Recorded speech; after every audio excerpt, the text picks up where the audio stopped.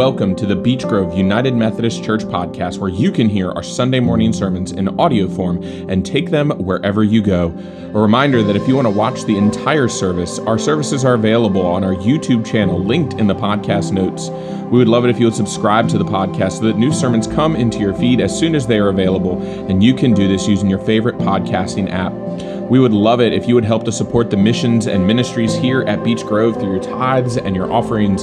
A donation link is also linked in the notes below. And lastly, find us on Facebook and Instagram to follow along with all the fun things happening at Beech Grove, whether you live in Suffolk, Virginia or not. We hope you enjoyed this week's message, and please don't forget to share it with others.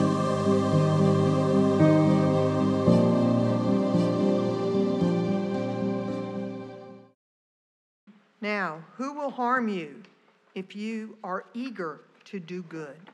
But even if you suffer for doing what is right, you are blessed. Do not fear what they fear, and do not be intimidated, but in your hearts sanctify Christ our Lord. Always be ready to make your defense to anyone who demands from you and accounting for the hope that is in you. Yet, do it with gentleness and respect. Maintain a good conscience so that when you are maligned, those who abuse you for your good conduct in Christ may be put to shame.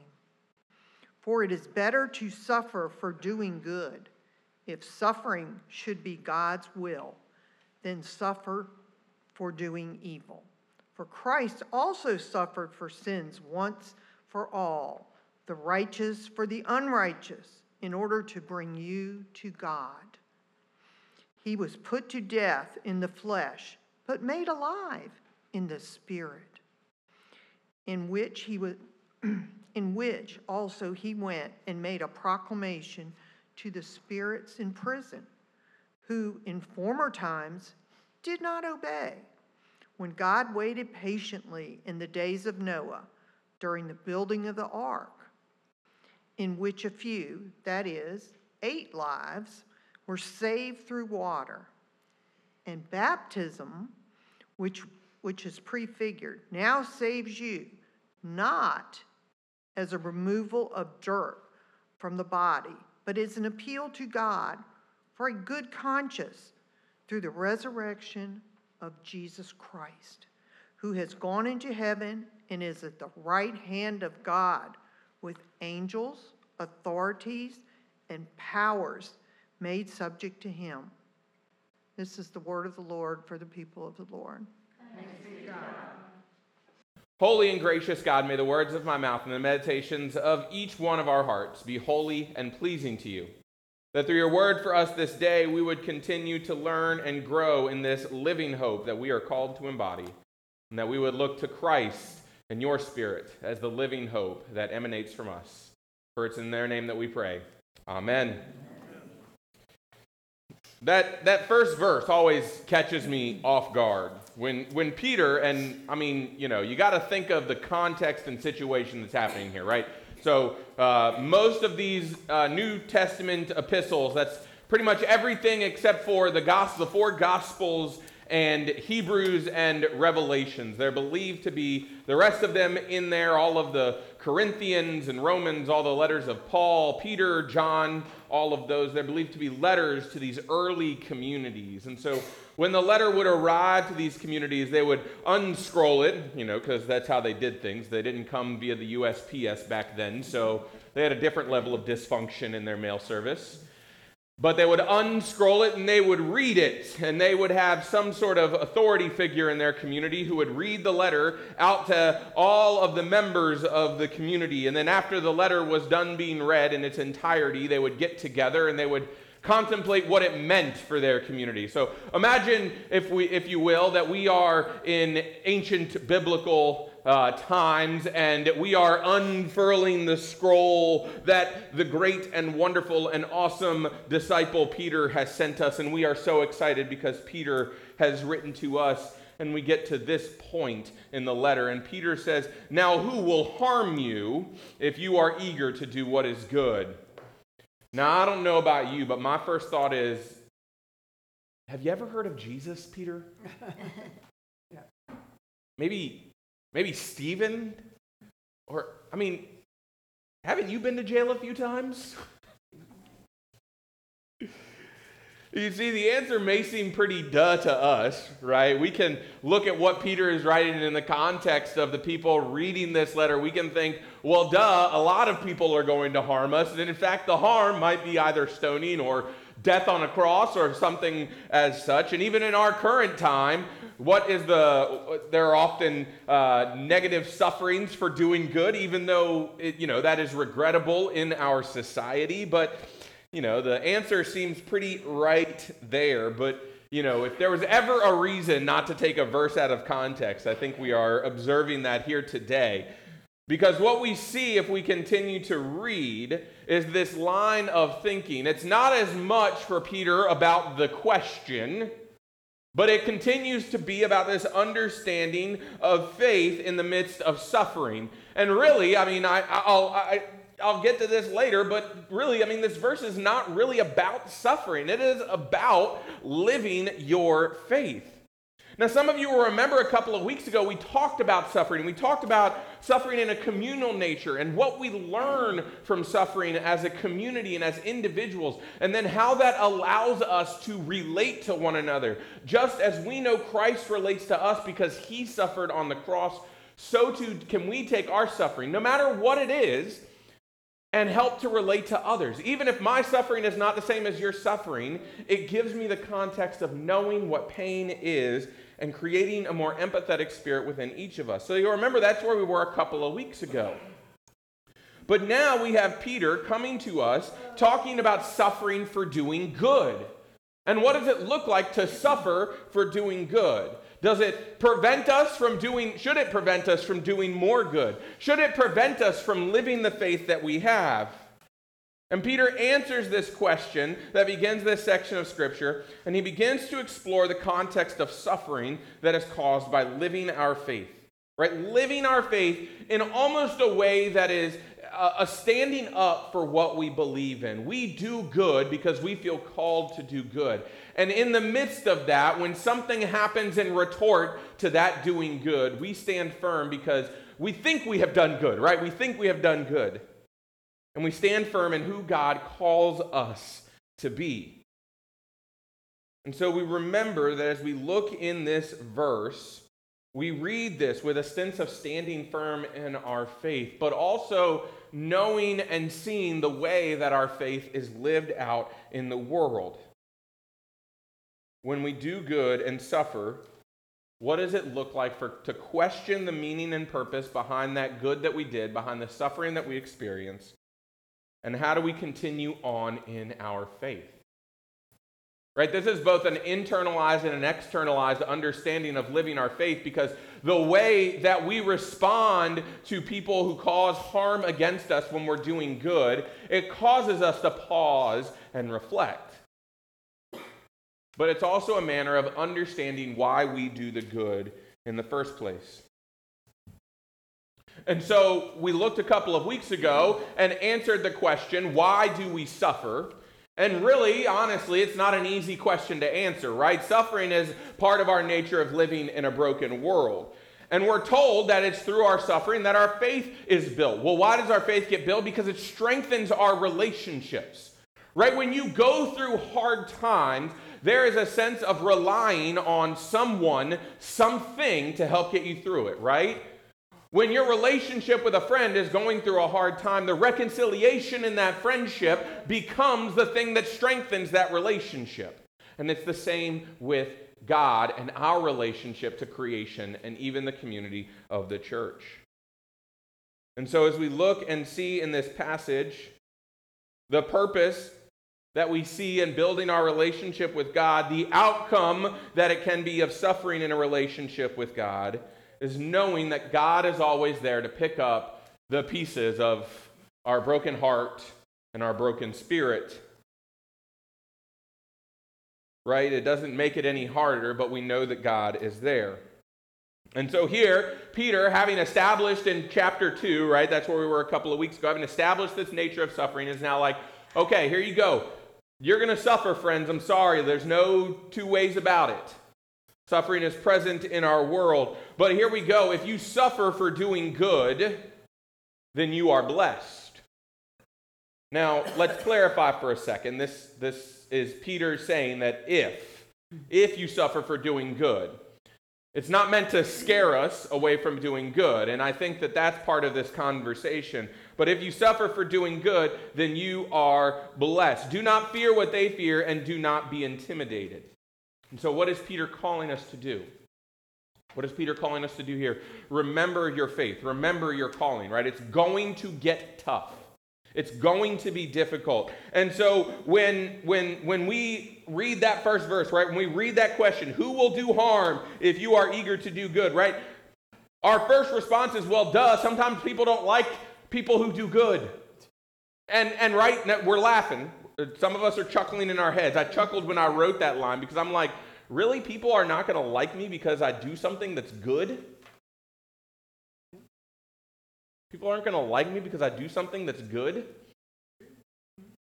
People are going to cause harm upon me if I try and go down into poor communities and I try and help feed them or I try and help build them up. People are going to do and bring harm against me if I go to countries that are ravaged by war and I try and bring medical supplies or aid or help. People are going to harm me if I try and say that we should treat people with love and respect and equity. People are going to hate me for acting like Jesus.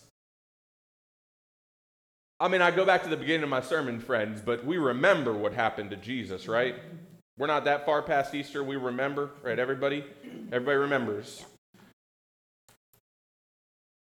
Unfortunately, sometimes the good that we can do might not necessarily be viewed as good in the eyes of others.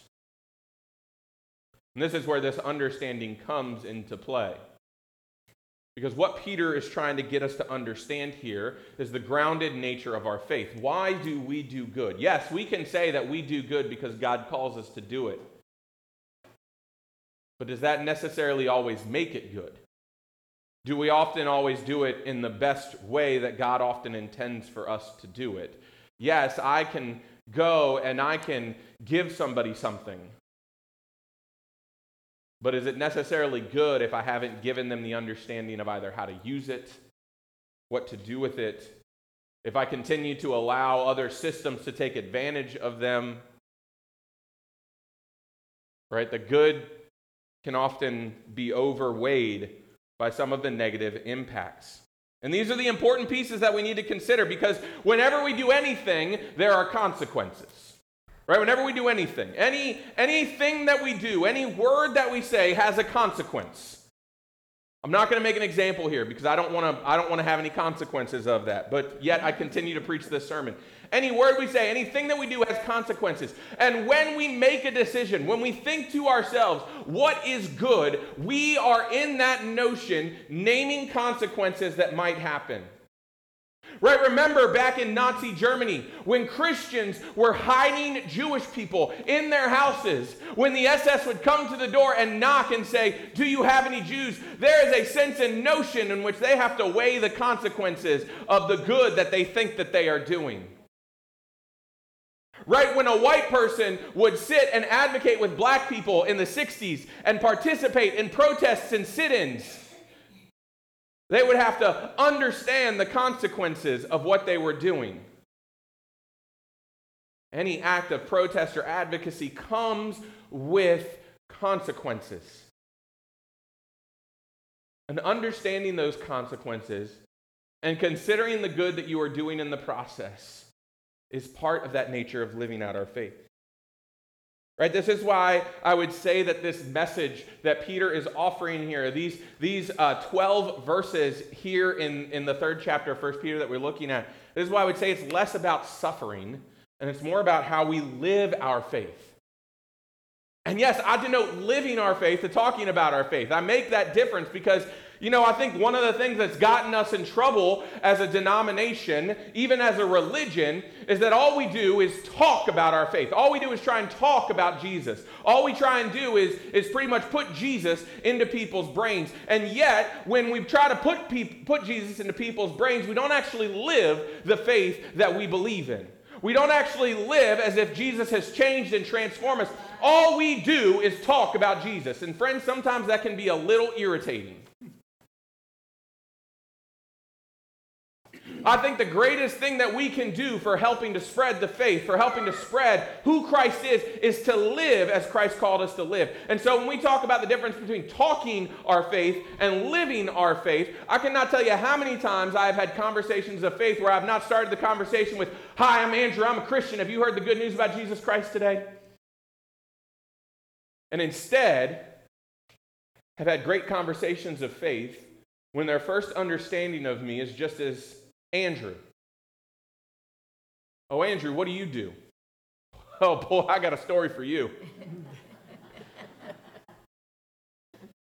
You see, I'm not ashamed, because I do tell them. I do tell them that I'm a pastor in the United Methodist Church. And I do tell them that, it leads to some. Now that's a different thing, because my job and titles kind of puts me in that space of automatically having to talk about religion. A lot of y'all could probably say, "Well, I'm a tax accountant." Not a lot of people are responding to that one either. But I also wonder, when we're going around and we're creating relationships with people, that the more we just present ourselves living in the example of Christ, that we as people of faith become an example of the faith that we believe in.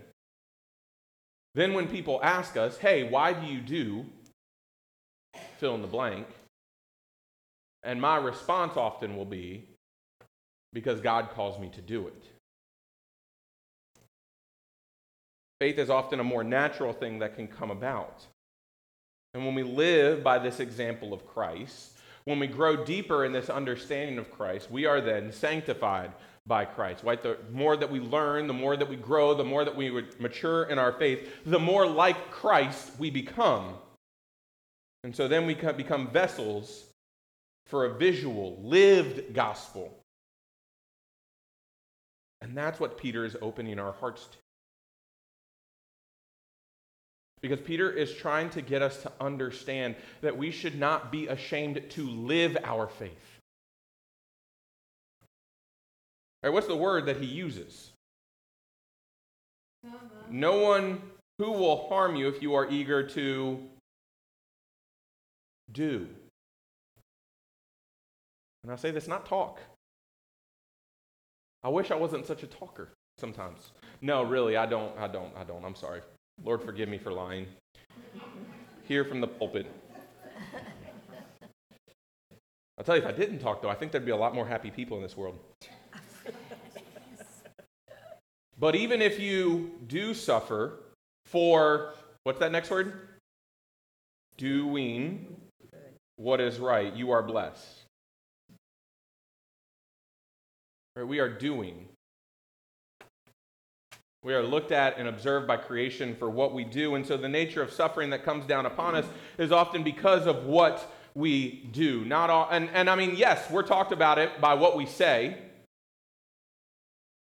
But think if we backed up what we say with our actions. Think if we backed up the love of Jesus Christ by actually living like we love Jesus Christ instead of pretending like we love Jesus Christ. What if our rhetoric matched the people we were called to be? What if we said, when God loves you, we actually believe that God loves you? And I know these seem like, "Oh, Pastor, no, I've got this. I think I'm good at that." And I'm like, okay, cool. Keep doing it. Keep living it. Allow it to be the reason that you do things. And do not let the fear of what you think might happen to you do it or prevent you from doing it. You see, because I stand here before you knowing what some of the consequences for doing good are, right?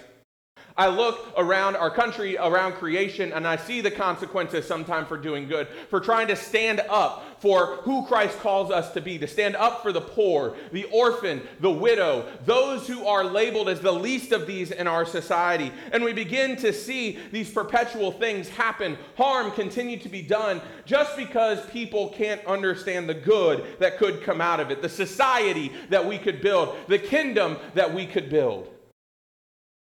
Because it is all part of a calling of how we are called to live out our faith. I love this quote from James Cone. He writes, in God of the Oppressed, again, this understanding of oppression that exists in our world. He says, the Christian community is that community that freely becomes oppressed because they know that Jesus himself has defined humanity's liberation in the context of what happens. Think of that to yourself for a minute. Are you yourself willing to be oppressed for living the gospel that Christ has called you to live? Are you willing to be a pariah in society because Christ calls you to do great and amazing things?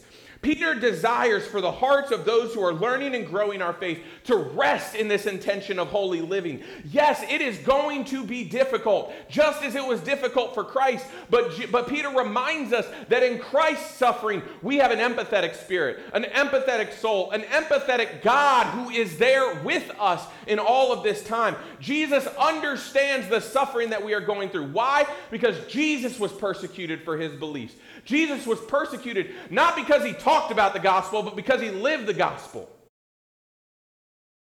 And because there were people who were upset about the way that he lived the gospel, the people that he talked about, the people that he hung out with, the things that he said, the things that he did.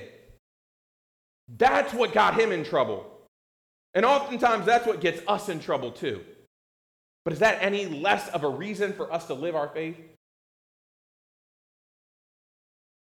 I love the section right before it. I don't know why it's not included in the lectionary, and I really tried my hardest because I did not want like 20 verses to be read this morning. I also didn't have room in our sermon notes for 20 verses. But just a little bit before this, oh man, I didn't write the verse down. So I think it's like verse 6 or 7. If you open up your pew Bibles, it's right there in Peter 3. Peter says, "Do not repay evil for evil or abuse for abuse. Do not, but on the contrary, repay with a blessing. It is for this that you were called, that you might inherit a blessing."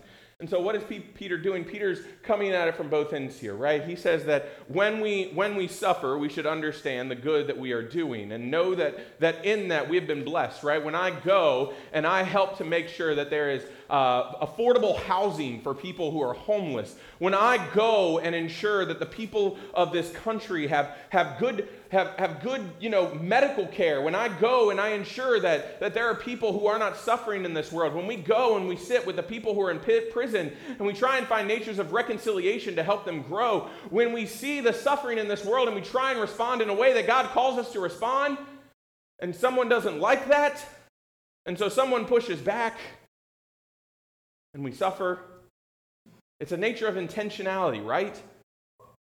First, it causes us to pause and reflect, to know and understand, why am I doing this? But then also, it invites us to also know and understand how we're responding to this. Because when we know in the deepest depths of our heart that who we have been called to be, the people that we have been called to be. Remember last week when we talked about getting rid of anger, hatred, malice, judgment, insincerity? Remember when we talked about getting rid of all those things? Because none of those things do anything for the kingdom of God.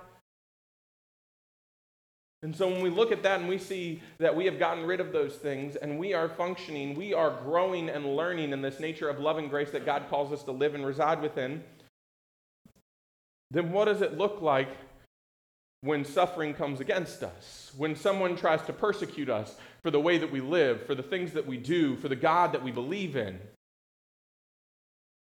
And it can be very easy to do what has been done throughout the ages. The Holy Wars, the Crusades, Manifest Destiny, the Great Migration, all of these things leading to persecutions of individuals. The slave trade. And yet, when we look at who God calls us to be, it is not out of our suffering. We are not called to respond with more suffering. We are called to respond in the same heart and spirit that God calls us to live and reside within. And so, when someone angers me, it takes a lot. It does take a lot because I am still human after all. It really does become a reflection of who God calls us to be. Right? I've got to sit and reflect on, okay, am I right? Because there is that subjective nature of good that happens in our world. And then it becomes, how can I respond to this? And we respond in the same way that Christ did. And I don't need to read the verses again because it's almost as if Peter is rehashing just about every other thing that he has said about Jesus. Knowing the work that Christ did for us, we live and exist in a world that calls us to do good.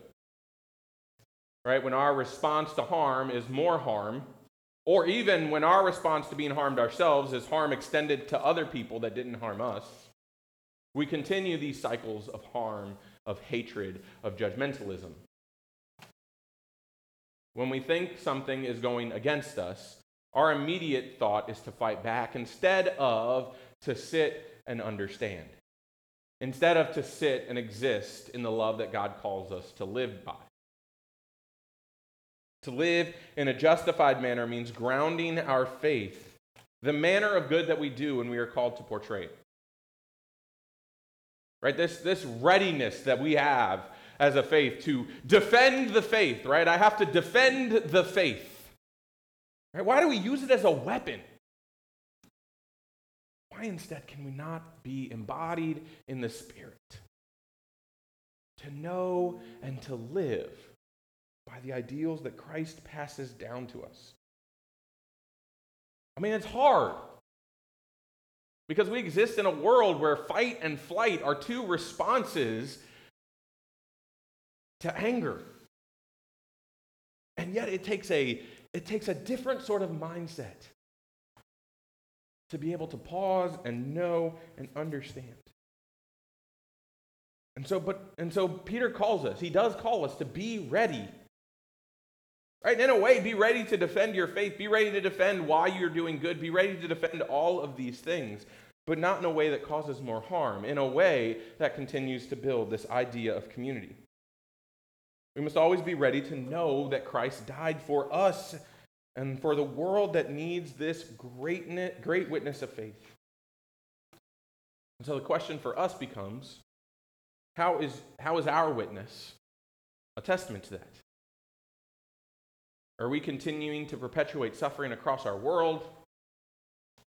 Or are we doing the good that God calls us to do in the face of the fear that others around us might present? Amen.